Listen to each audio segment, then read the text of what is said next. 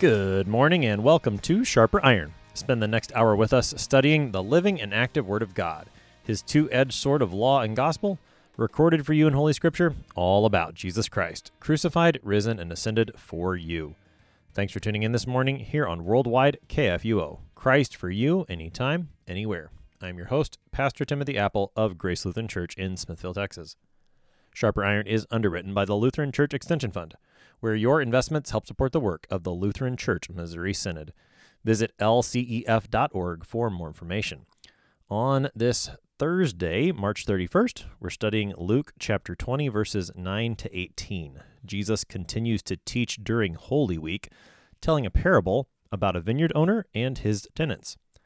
To help us sharpen our faith in Christ as we study God's Word today, we have with us regular guest, Pastor Jeremiah Johnson. Pastor Johnson serves at Glory of Christ Lutheran Church in Plymouth, Minnesota. Pastor Johnson, welcome back to Sharper Iron. Thanks. Always good to be here. As we get started this morning, let's talk context. We're in the middle of Luke 20. What do we need to know about the situation of this text as we jump in this morning? Right. You already mentioned the big thing that we are right in the middle of Holy Week, and this is like the one big day Jesus spends at the temple teaching. And of course, when we say the temple, we have to remember that it probably means temple more broadly, like not by the altar, but in the larger temple precincts where a lot of, actual public teaching went on. This wasn't that unusual. But of course, what's unusual is that you don't get the Son of God there every day. And so anyway, he's kind of having a showdown. As we've watched the gospel unfold, the tension with the religious leadership has been rising increasingly. And they've solidified their rejection of Jesus, and Jesus is basically calling them out on this. Probably really of particular note is this theme of authority, because he has just, the religious leaders have just asked Jesus, hey, basically, where do you get off? Who gives you the authority to do all these things? And it's interesting because I think it echoes, or I should say it corresponds nicely to John the Baptist. In fact, Jesus he brings up the whole subject of John the Baptist. And he points out, I think, something that he's going to use in this parable, that their rejection of John the Baptist as the greatest of the Old Testament prophets is really indicative of their rejection, not only of the work that God has given them to do as the shepherds of Israel, but ultimately, when the Son of God comes along right in front of them, they're going to reject his authority as well. In other words, as it went with John the Baptist, so it will be with Jesus as well.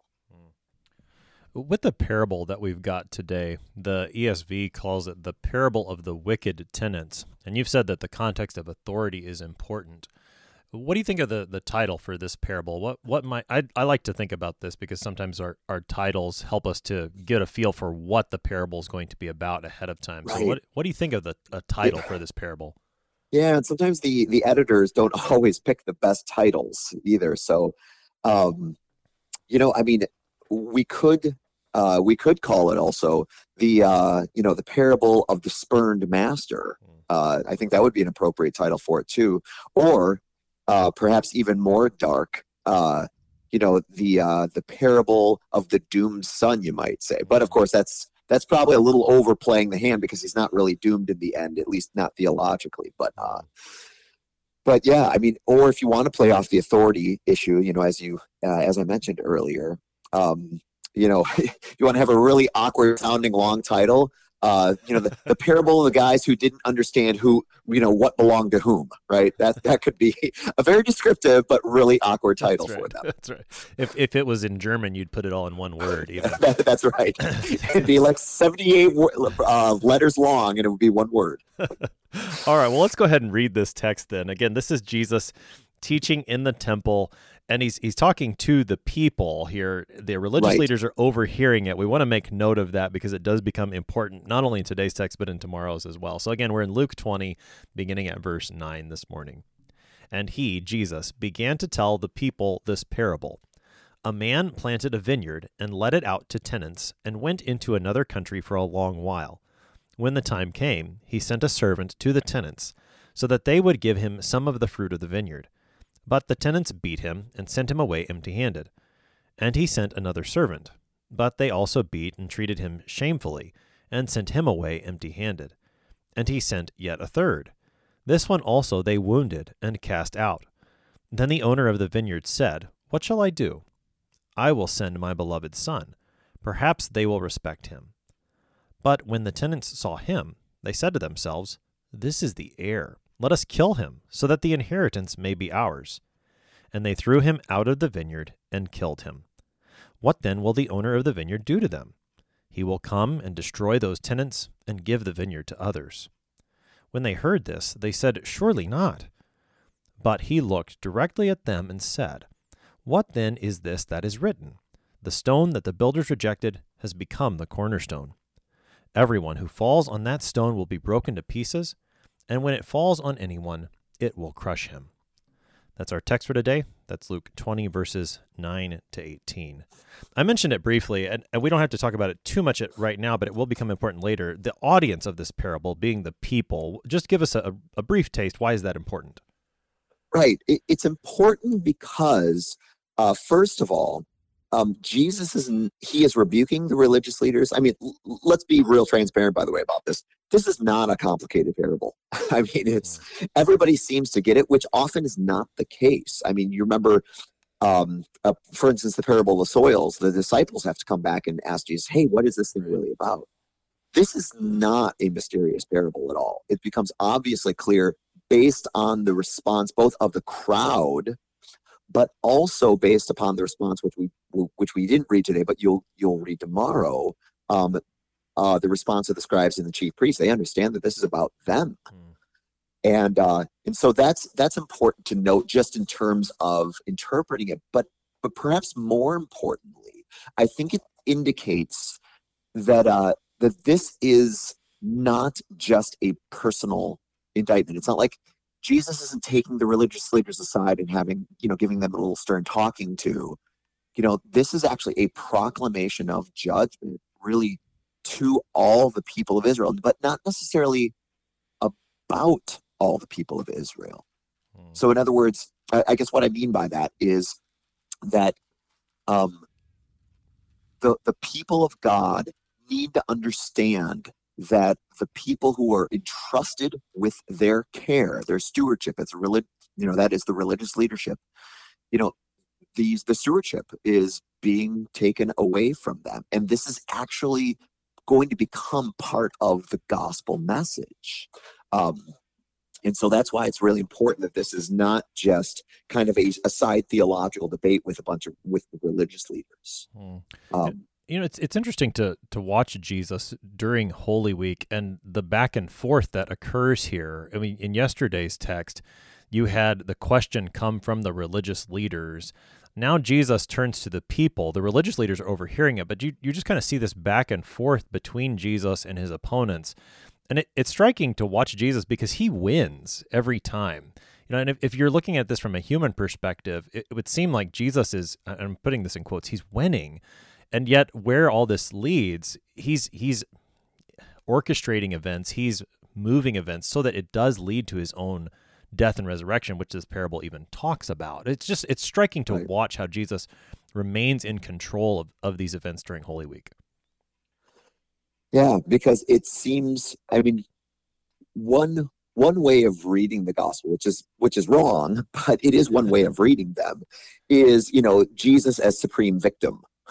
Right. I mean, this has been probably in more scholarly circles, but this is one of the ways that it's been looked at. Jesus is a victim of circumstances, so on and so forth, and that he ends up kind of getting a raw deal to machinations of those who are in charge in the day.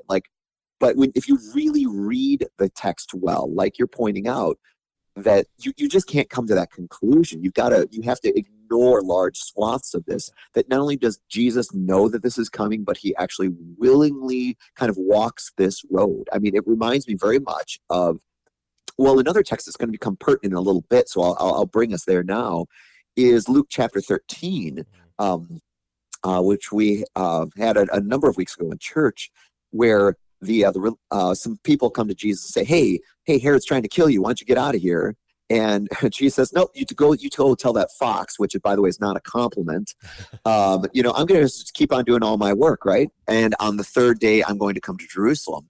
And right after that, or in fact, it's in the context of that little dialogue, he says, nevertheless, I must go on my way.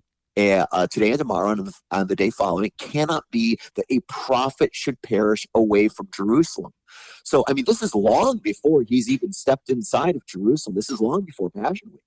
But he says, it cannot be that prophet should perish away from Jerusalem. Oh, Jerusalem, Jerusalem, the city that kills the prophets and stones those who are sent to it. How often I would have gathered your children together as a hen gathers her brood under her wings, and you would not. Behold, your house is forsaken, and you will not see me until you say, blessed is he who comes in the name of the Lord, which ironically is exactly how they hail him as he comes into the city. But one of the things I want to point out about that text, though, is that Jesus, this demonstrates Jesus's awareness much earlier that Jerusalem and, of course, the leadership of Jerusalem, which is the religious leaders, they are characterized as being prophet killers, right? And that's exactly how they get described in this parable. So this is not like Jesus is saying something, that's going to be shocking. At least clearly Jesus already understands this. I guess that's what I'm getting at. Yeah. You mentioned earlier that this parable is pretty straightforward. So take us to the elements of this parable. We've got a master, got some tenants, we've got a vineyard. All of these details are important to pick up. Right. And these are, once again, and none of them are really original either. I mean, Jesus has used almost all of these in other contexts. And so man planted a vineyard. First of all, you've got let's actually start with the vineyard. The vineyard is in the Old Testament oftentimes a metaphor for the people of Israel. A couple of good examples come to mind. Probably the most famous one is in Isaiah chapter 5, where Isaiah has this really, it's really a song, but it's a parable as well. I'm going to sing this song about my vineyard, and it tells the story about a man who planted a vineyard, and he did everything for it. Fertilized it and built a watchtower and the grape vats and the whole 9 yards. And what did it do? It produced bad grapes. It didn't do exactly what it was meant to do. And so what does he do? He tears down the hedge, and he basically lets his enemies run roughshod over it. He lets it be destroyed. And then he actually reveals, this isn't like, we're not left to fill in the blanks. He says, the vineyard is Israel, right? So we have the same metaphor being used in Jeremiah 2, and there's kind of a similar one being used in Psalm 80. And so when the people, as you can imagine, as the people are hearing, especially the religious leaders are hearing a man planted a vineyard, right? They've got to be thinking about these texts. They have to be. And so the vineyard stands for, the people of God. But now, of course, so the master then is, especially in this context here with, since he's got a son, you could say he's generally God, or perhaps more specifically the Father. So, and then he has this other feature where he goes off to another place. In this case, it's another country for a while, which implies he's going to return. And Jesus mentions that at the end. And that's another common feature of some of the Kingdom of God parables that we've had. Like, in fact, just earlier in Luke, the parable of minas, and then also the parable of the talents in Matthew as well. And so my point is that these are all well-known features that Jesus is using. So even if to us, perhaps as 20th century, people, especially if we don't know our Bibles real well, some of this stuff may sound really original. It's not, which is one of the reasons why we can say with confidence that the people understand this. This is not a mysterious parable. What about then so we've got the master being God. Now it's interesting with this one, you've got the master sending his son. This delay of where the master is. In other parables, that's the time between Jesus' ascension and his second coming. Here we seem to be talking more in Old Testament terms in terms of the time that's being described. So maybe it's a similar image, but maybe a different use of that image here. Although maybe there's probably, and we can talk about this toward the end when we get to application, but there may be something to that for us today as we wait for the appearing of the Son of Man on the last day. I don't, Right. we can talk about that. What about the tenants that are the ones that are raising the crops here, and then the servants that get sent? How do those factor in? Right. So the tenants are are the religious leadership of Israel. Now, it obviously it has direct impact on or direct application to the present ones, but I think you can you could easily make the argument more broadly that it's any of those who have been entrusted. If you remember, the Old Testament kings of Israel were called shepherds. The leadership were often referred to in these very much kind of caretaking, shepherding, farming sort of roles. In other words, they are charged with the stewardship of the people of God. I'm trying to remember which minor prophet it is, but one of them talks about how I want to say it's Amos. Talks about the kings and the higher ups basically, pushing and shoving the sheep out of the way and muddying their waters and all that, right?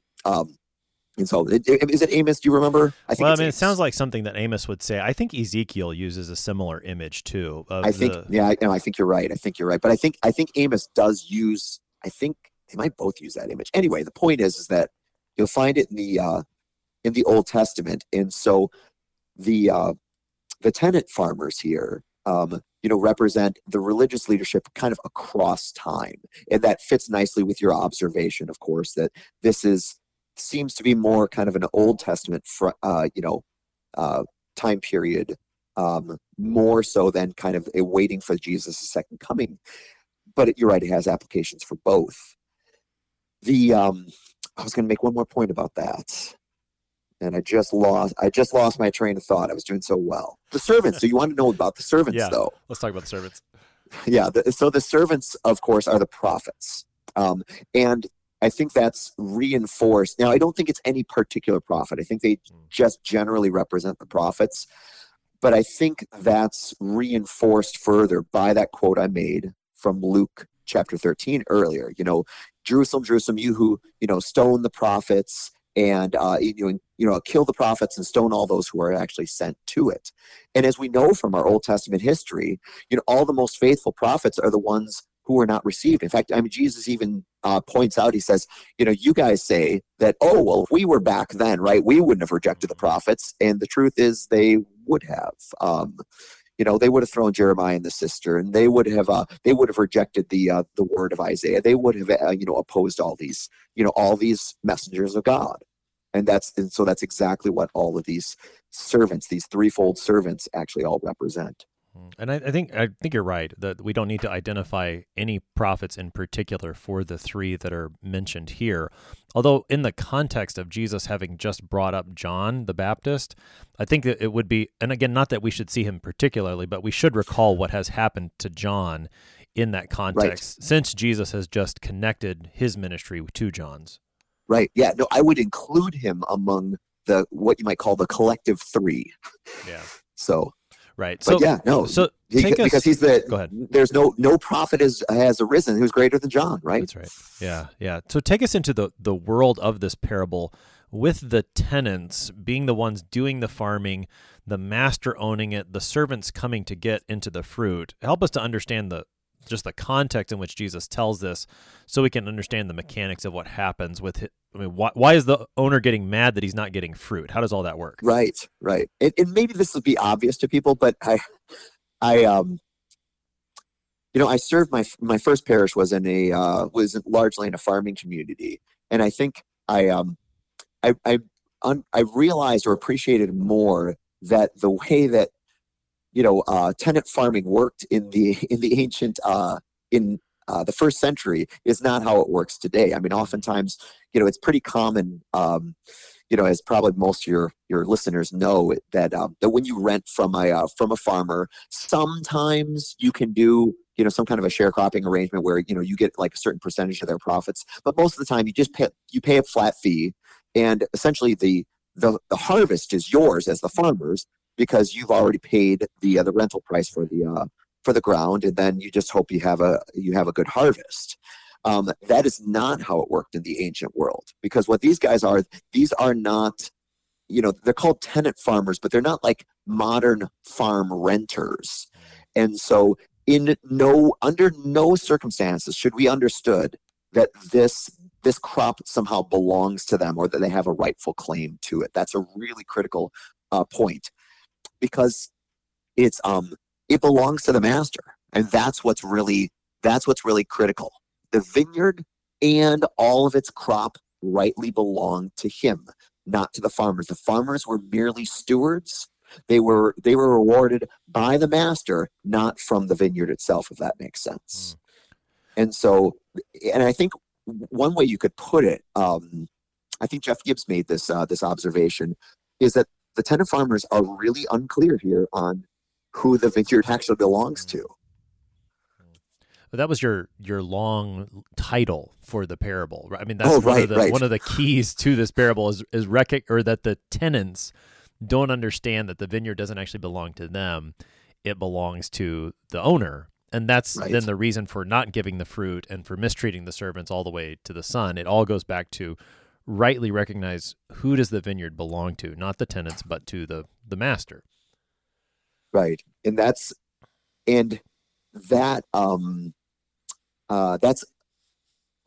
illustrated by their response to the son when they actually send the son. So why don't we go ahead? Unless you have something else, let's get to him then. No, take us to the son. That's kind of the pivotal moment. Right. So they send the son, and we'll talk about his authority here in a second. But he sends the son, and what do they say? I mean, it's really kind of an insane response. If we really sit down and think about it for more than 5 seconds, they say, "Hey, this guy's the heir. Let's kill him, and we'll take his inheritance." Right? Nobody ever got an inheritance by killing somebody else. I mean, these guys were never part of the chain of command, so to speak. They were never the next on the line of heirs. Like, well, if we just bump him off, right, then we'll get written into the. I mean, these guys are delusional. They're nuts. I mean, and so it seems foolhardy right from the get-go, but it does, I think, further illustrate that they are really fundamentally confused that this is not their vineyard, and they cannot make it belong to them no matter how hard they try. Even if they kill the heir, everybody knows who's listening to this, at least everybody who would understand, first century Jewish legal system and how things get passed along. Like, this will never be theirs, even if all the things which they try to accomplish come true. And so, just to jump ahead to the theological point is that, Israel still does not become theirs, even if they put Jesus to death. And then, of course, then when he rises, that further throws a wrench in the whole plan. But so go ahead. Well, I was to say, I mean, you talk about the foolishness of the tenants in this case, and I think rightly so. I mean, it does not make any sense in my mind, unless there's something I've missed. I just don't see it, that they would think that killing the heir puts them in line, unless they think they can somehow kill the heir and then kill the master. I mean, maybe something we're not getting, but it does seem utterly foolish that they would think this. But before we even talk about the foolishness of the tenants, what about this master and his line of thinking? Because we do get his line of thinking. He's sent 3 servants. They've been each treated shamefully and beaten and cast out, one after another.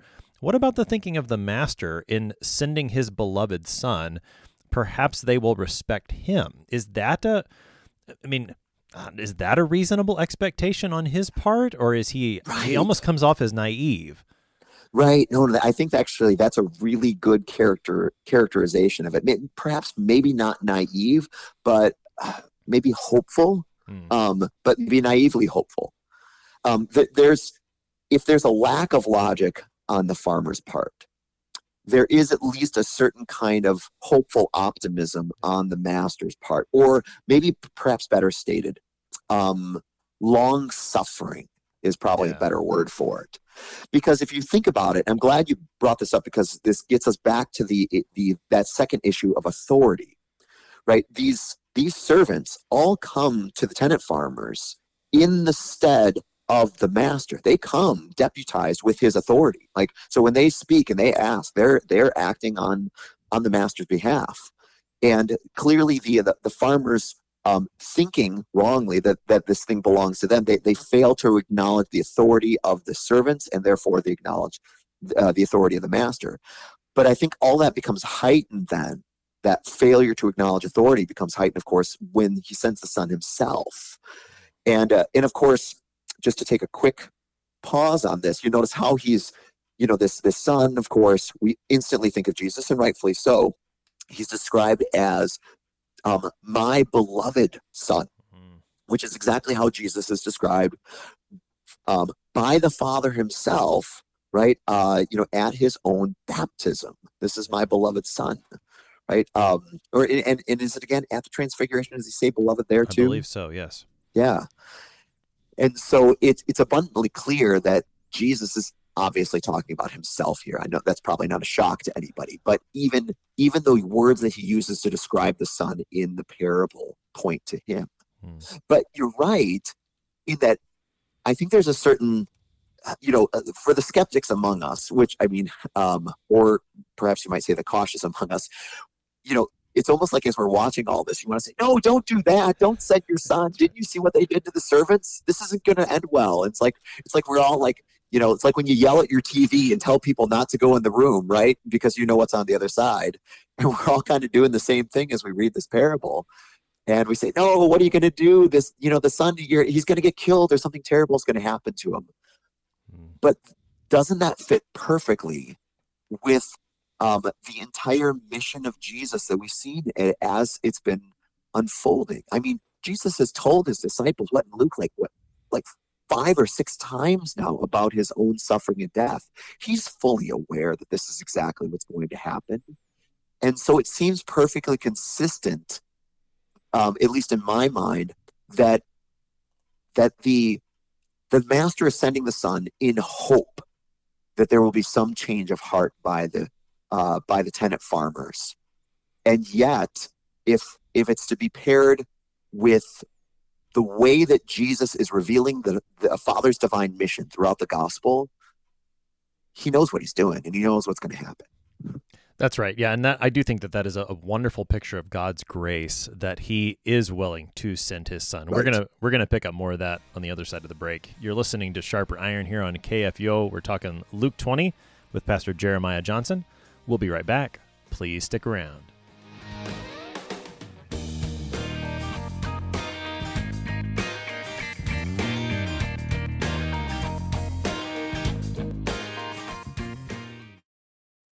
Did you know that Lutherans are helping new American immigrants get settled? How about struggling church workers in need of support and refreshment? And we assist at-risk children and provide disaster response to hurricane victims. Through LCMS recognized service organizations, we are doing all this and more. I'm Rahema Kavuga of Lutheran Church Extension Fund, and I don't want you to miss out on hearing what your brothers and sisters in Christ are up to. Visit interesttime.org to see how your support gives life to these works of mercy and love.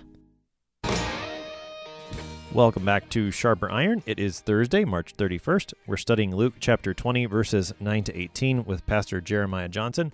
He serves at Glory of Christ Lutheran Church in Plymouth, Minnesota. Pastor Johnson, prior to the break, we were talking about the graciousness, surprising graciousness. You're yelling at the TV, don't do it, but he sends his Son to these tenants in hopes that they will listen. And you brought up previously that passage from Luke 13 about Jerusalem, the city that kills the prophets. And yet, what does Jesus say? How often I would have gathered you. I mean, that's his desire, and that's God's desire. I think that ties in perfectly with what he does with his Son here. This is just another example of his want, his desire to gather his children back to himself. Right. Yeah. I mean, I think this is one notes of mercy that's often missed on this. And I want to go back and correct something I said in some ways. I talked about optimism, and I don't really think that characterizes as well. It's not like the master's crossing his fingers and like, well, maybe they won't do it this time. Even though that's kind of what he says here.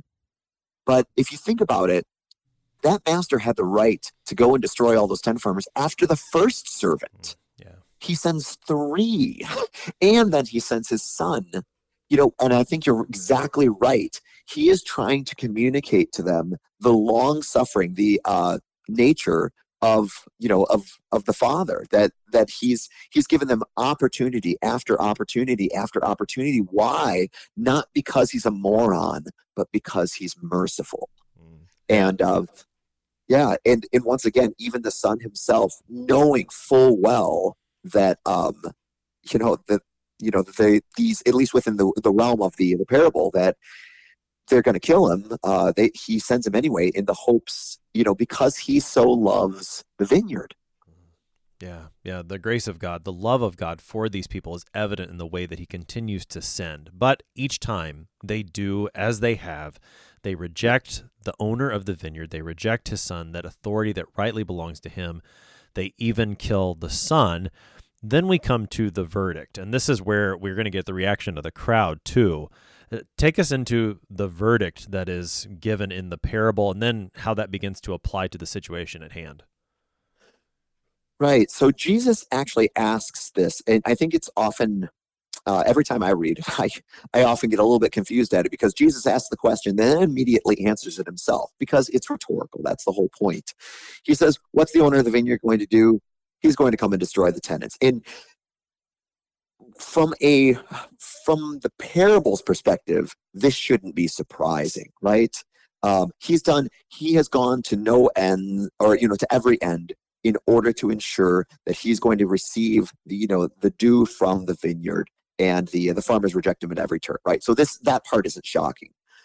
But you notice what the crowd says then. The people say, surely not, no way, almost God forbid. I mean, that's the idea here, is they do not want this to happen. And I don't think it's because they're so wrapped up in the story world of the parable. I think it's because they understand exactly what this means. They understand that they are indeed the vineyard, and their religious leaders are they're the tenants. Now, I think there's a couple of possibilities here. I think we were talking about this a little bit before, that they respond this way perhaps because they just simply don't want this to happen to the religious leaders, sort of as an extension of themselves. And I think that's certainly possible. But I think probably what's more likely is that they assume that the destruction of the tenant farmers is going to mean doom for themselves. I mean, all you got to do is think about what happened the last time that that the farmers of Israel, right, the shepherds of Israel, the leaders of Israel, were essentially punished for their unfaithfulness. All you got to do is go back and think Northern Kingdom. They got taken captives by the Assyrians. They got dislocated from their homeland, and same thing with Babylon, right? I mean, when their leaders go astray, they get taken into captivity. And so I'm guessing that's got to be rolling around in their heads somewhere along here, that this judgment against the leadership is ultimately going to end very poorly for them as well. I think that's certainly a possibility. What about, could it be a larger, surely not just the destruction aspect there at the end, but even to what happens to the Son? And the reason I bring that up is, I'm reminded of when you said, what God forbid is the language here, right?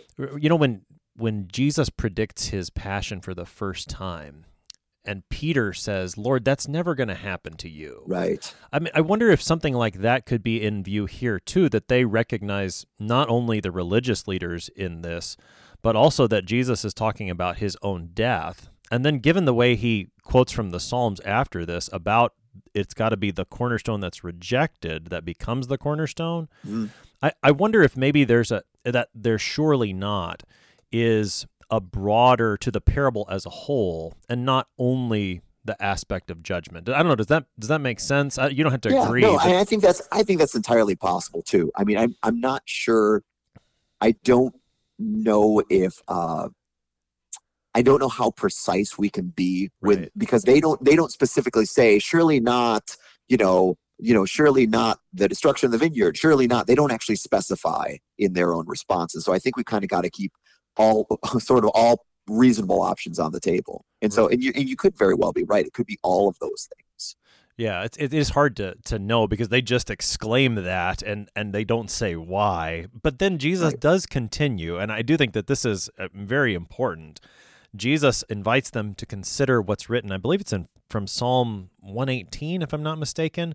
The stone the builders rejected has become the cornerstone. What is Jesus doing then as he hears there surely not and then invites them to consider this scripture?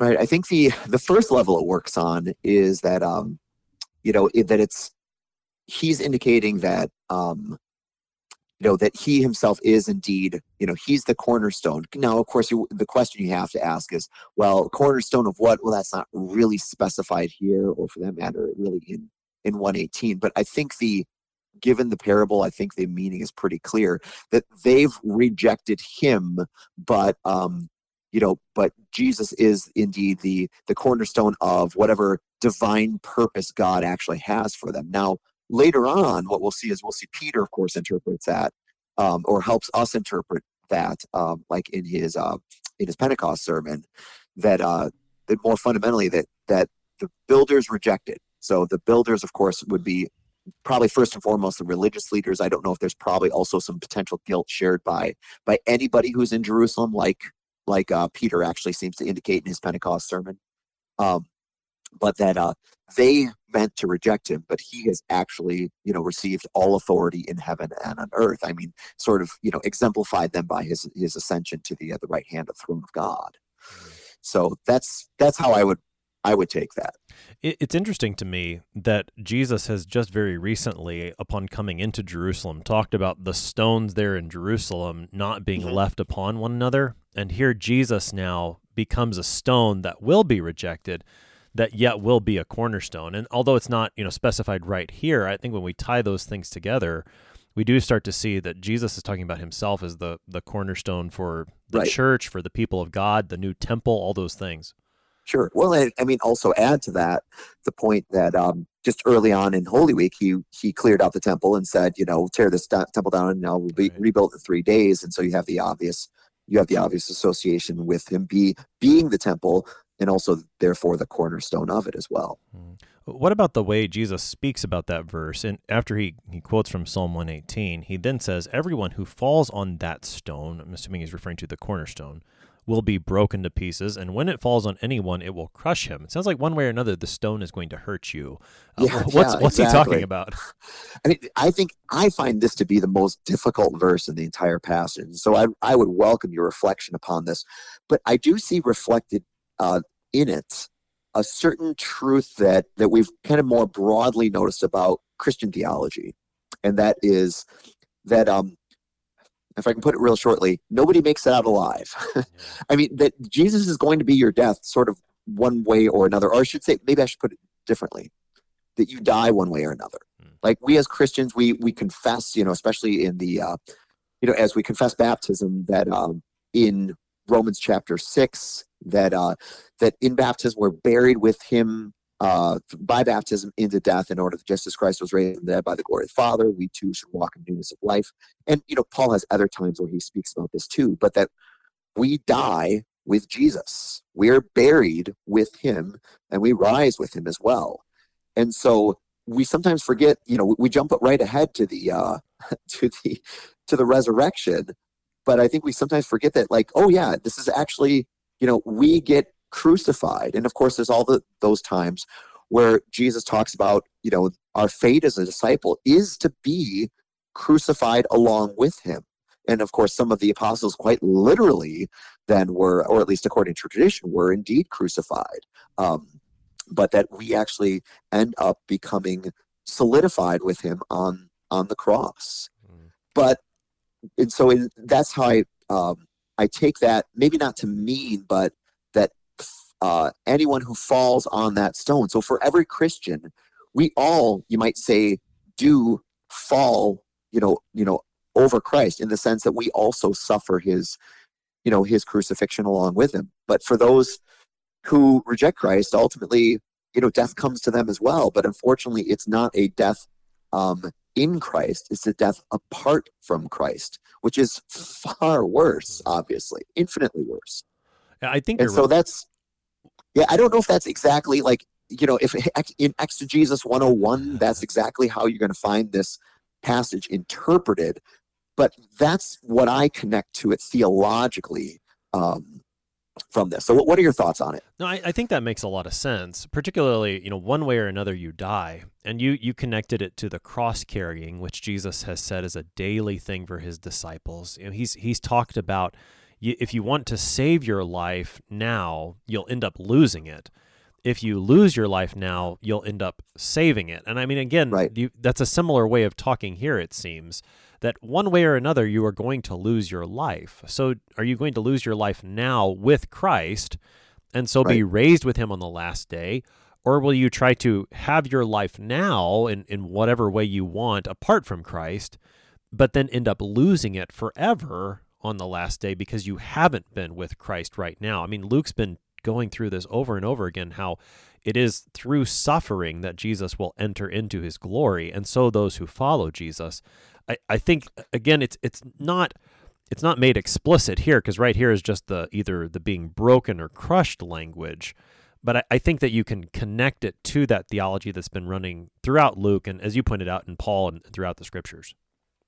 Right, and if you recall, at least in the book of Matthew, that reference to whoever wants to save his life will lose it, and whoever loses his life for my sake will find it. That's all coming on the heels when Jesus sends out the 12 and warns them about the kind of persecution and hardship actually they're going to face. And so the point is that that is put directly within the context of Jesus' description of the Christian life, for the apostles. And so I think it fits all, it fits very appropriately there as well. So let's try to apply this parable for us as Christians in the church today. As you said, it's pretty straightforward for the hearers then as to what Jesus is talking about. They seem to understand it right away, both the crowds, and then again in tomorrow's text we'll see the scribes and the chief priests also understand it, that it's against them. For us today, with these matters of authority and ownership, who does the vineyard, who does the church belong to? That seems that this talk of a cornerstone fits in right there, and is one way that we can think about this applying to us as Christians today. Yeah, I think that this parable obviously serves as a strong warning to the religious leaders of Jesus' day, but I think we should not miss how potent of a warning it actually proves to us as well today. Now, let's start with the cherry picking first, right? Because this is, in some ways, it'll lead us into the more things that will make us all squirm a little bit more. I'm sure you've probably heard before, Pastor Apple, that people ask you things like, well, how many members do you have at your church, or how big is your church, programs and whatnot. People always ask, and it's always a strange question, at least in my mind, when people talk about your church. If I ever have the opportunity, I usually like to gently correct people, like, well, actually, it doesn't belong to me. But you do see that spirit, though, I think, broadly in American Christianity, or you might even just say broadly in American spirituality, that we have this really unfortunate tendency, I think, in America, that as we see, churches are often become like, the pastors are like venture capitalists, and and it's a new business that they're striking out, and they become the figurehead and the almost sometimes the identity of those churches. I'm sure we could list a lot of other examples. You sometimes hear described as a cult of personality, and certainly, I mean, it's easy to throw stones at that. And so I don't want to get into to name calling, but at least to do a little bit of fruitful reflection on that. I mean, that's obviously always dangerous, simply for the reason that it confuses. We tend to become confused about who the church belongs to. Per the parable, and the rest of the Bible, it's not our church, right? It is the Lord's church. I mean, even you cited Matthew chapter 16 when Peter makes a good confession about Christ. he says, "You are Peter, and on this rock I will build my church." It's not Peter's church. It's not James's church. It's not my church. It's not your church. It's Jesus's church. And how well we would do to constantly remember that. And I mean, the blessings of that are so manifold. I mean, obviously, number one, just that that's what the Lord says, and it's true. And it also obviously goes so poorly. I mean, you think about the all of the fallout from various mega churches that we've seen, unfortunately, smeared across the front page over the last couple of decades. It seems like every other year we've got some big meltdown in American Christianity, and there's always some part of it that seems to be wrapped up in a cult of personality, where people have really gotten confused about who does the church really belong to. And I had a friend once who quipped, so credit where credit is due. This is not mine. He said, everybody always says, we got a really great pastor. He said, why doesn't anybody ever say we've got a really great Jesus here? And I think that would go a long way to really testifying the fact that, it's wonderful to have a pastor you like and you resonate with and all that other good stuff. That's fine. There's nothing wrong with that. But you really do have to eventually ask, why am I coming for this guy's personality because I like this, that, and the other thing about him, the way he talks, the way he remembers my kids' birthdays or whatever it is, or am I coming for Jesus? Yeah, no, that's very well said. And the danger then, of course, when you realize, okay, it's not about the pastor. He is a servant of the Lord. It's not his church. It's not the pastor's church. It's the Lord's church. The danger sometimes can be to swing too far the other way and to say, okay, well, it's not the pastor's church, so it must be the people's church. Sometimes I'll do this particularly in youth confirmation classes. I'll ask, when we're talking about the third article of the creed in the church, I'll say, okay, who's in charge of the church? Is it the pastor or the congregation? And sometimes they'll fall for it and they'll answer one and I'll say no, and then they'll answer the other and they'll say no, I'll say no, and they'll wait, what? But it is a temptation to go to either side. Okay, it's not the pastor church, it must be the congregations. Right. Well, no, it's Christ's church, and both pastor and people follow him. Right. I mean, I'm sure you and I can both regale, the listeners with stories about, the rogue board of elders who, by the way, not a personal story, just for the record, but the rogue board of elders who tells the pastor, well, hey, you work for me or you work for us, right? Well, no, actually, the pastor doesn't work for the elders. He actually works for Jesus.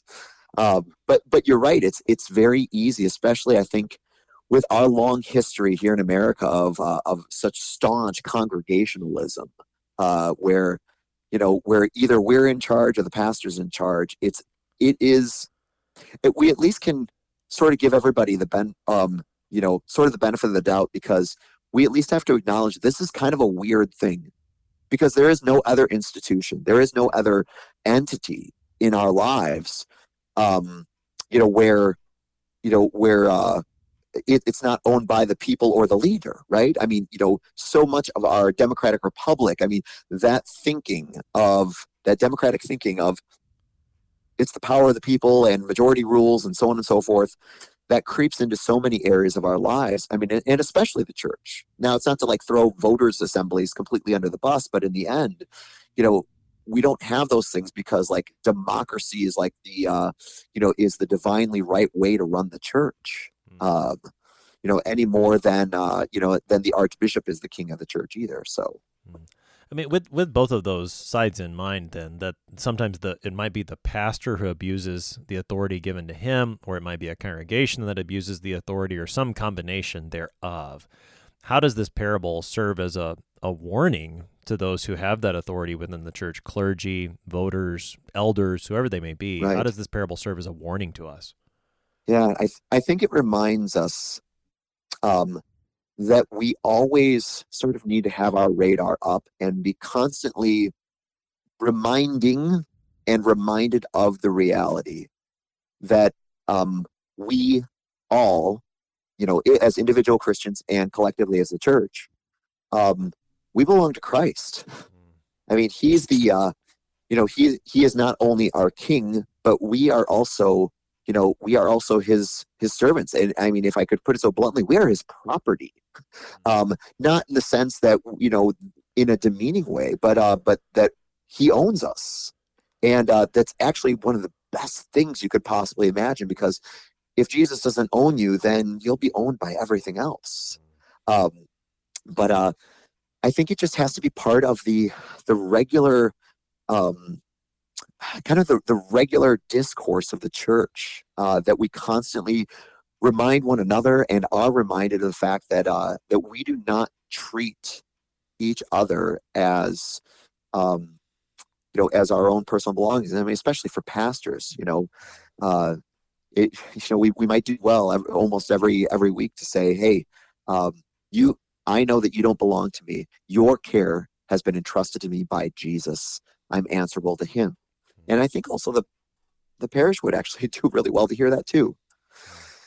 Yeah. So, and then, the strong warning on top of that is that when we fall into that mindset, whether pastor or people, of thinking it belongs to us, the Lord is not afraid to remove us from those positions either. Right. I mean, that is certainly a law warning from this parable, one that we would do well to remember, that the Lord's vineyard will survive. It's got Christ as the cornerstone, and those are the two metaphors Jesus uses. I don't know that we're mixing them. We need to keep that in mind. It's not about us. If we start to idolize ourselves, we run into trouble. Christ alone is the cornerstone. We got about 3 minutes here, Pastor Johnson. Help us to wrap things up. Give us, even in the midst of this warning, give us the good news from this parable. Yeah, let me do that with a quick anecdote. And we'll get to the good stuff, but we got to go through the bad stuff first. As a young pastor, a number of years ago, I remember coming back from some really discouraging, voters assembly. I can't remember what it was, but I remember kind of despairing of the church and saying, oh, we're not going to meet budget. Things are falling apart. We're not bringing enough new members in, and so on and so forth. And I remember thinking to myself, well, if I could just do X, Y, and Z. I can't even remember what I was thinking of, but I distinctly remember thinking, if I could just be, more, engaging in the community, and I'm making a list of all the things in my head of the things that I should have been doing, and ultimately I realized that, we're so used to taking undue credit for successes. I think sometimes we also miss the fact that we act like the church is ours even in our failures. That I really thought, well, the church is dying because I'm failing to do all these other things. Now, don't get me wrong. There are times where, dereliction of duty is a real thing. But I really thought that, well, if I could just do X, Y, and Z, I could make the church succeed, which is just as bad as the guy who says, well, since I've done X, Y, and Z, now the church is succeeding. And I eventually came out of it on the other side saying, no, this is actually the Lord's church, and I'm given to do one thing, and that is to be faithful with everything I have and am. And in the end, it is the Lord's to grow. And just like St. Paul says, I planted, Apollos watered, but God gives the growth. And in the end, I cannot take the final blame or the credit for either of those things. And so we simply say, God, be merciful to me, a servant of the church. And, and if with that, you can get up every morning and still keep serving the church, whether you're having earthly success or failure, because we remember it's all still his. Pastor Jeremiah Johnson is pastor at Glory of Christ Lutheran Church in Plymouth, Minnesota, helping us today with Luke chapter 20, verses 9 to 18. Pastor Johnson, thanks for being our guest today. No, thank you. I'm your host here on Sharper Iron, Pastor Timothy Apple of Grace Lutheran Church in Smithville, Texas. If you have any questions about Luke chapter 20 or any of the gospel according to St. Luke, please send an email to kfuo@kfuo.org or use the open mic feature on the app to send a message to us. We always love to hear from you. Thanks for spending the morning with us. Talk to you again tomorrow.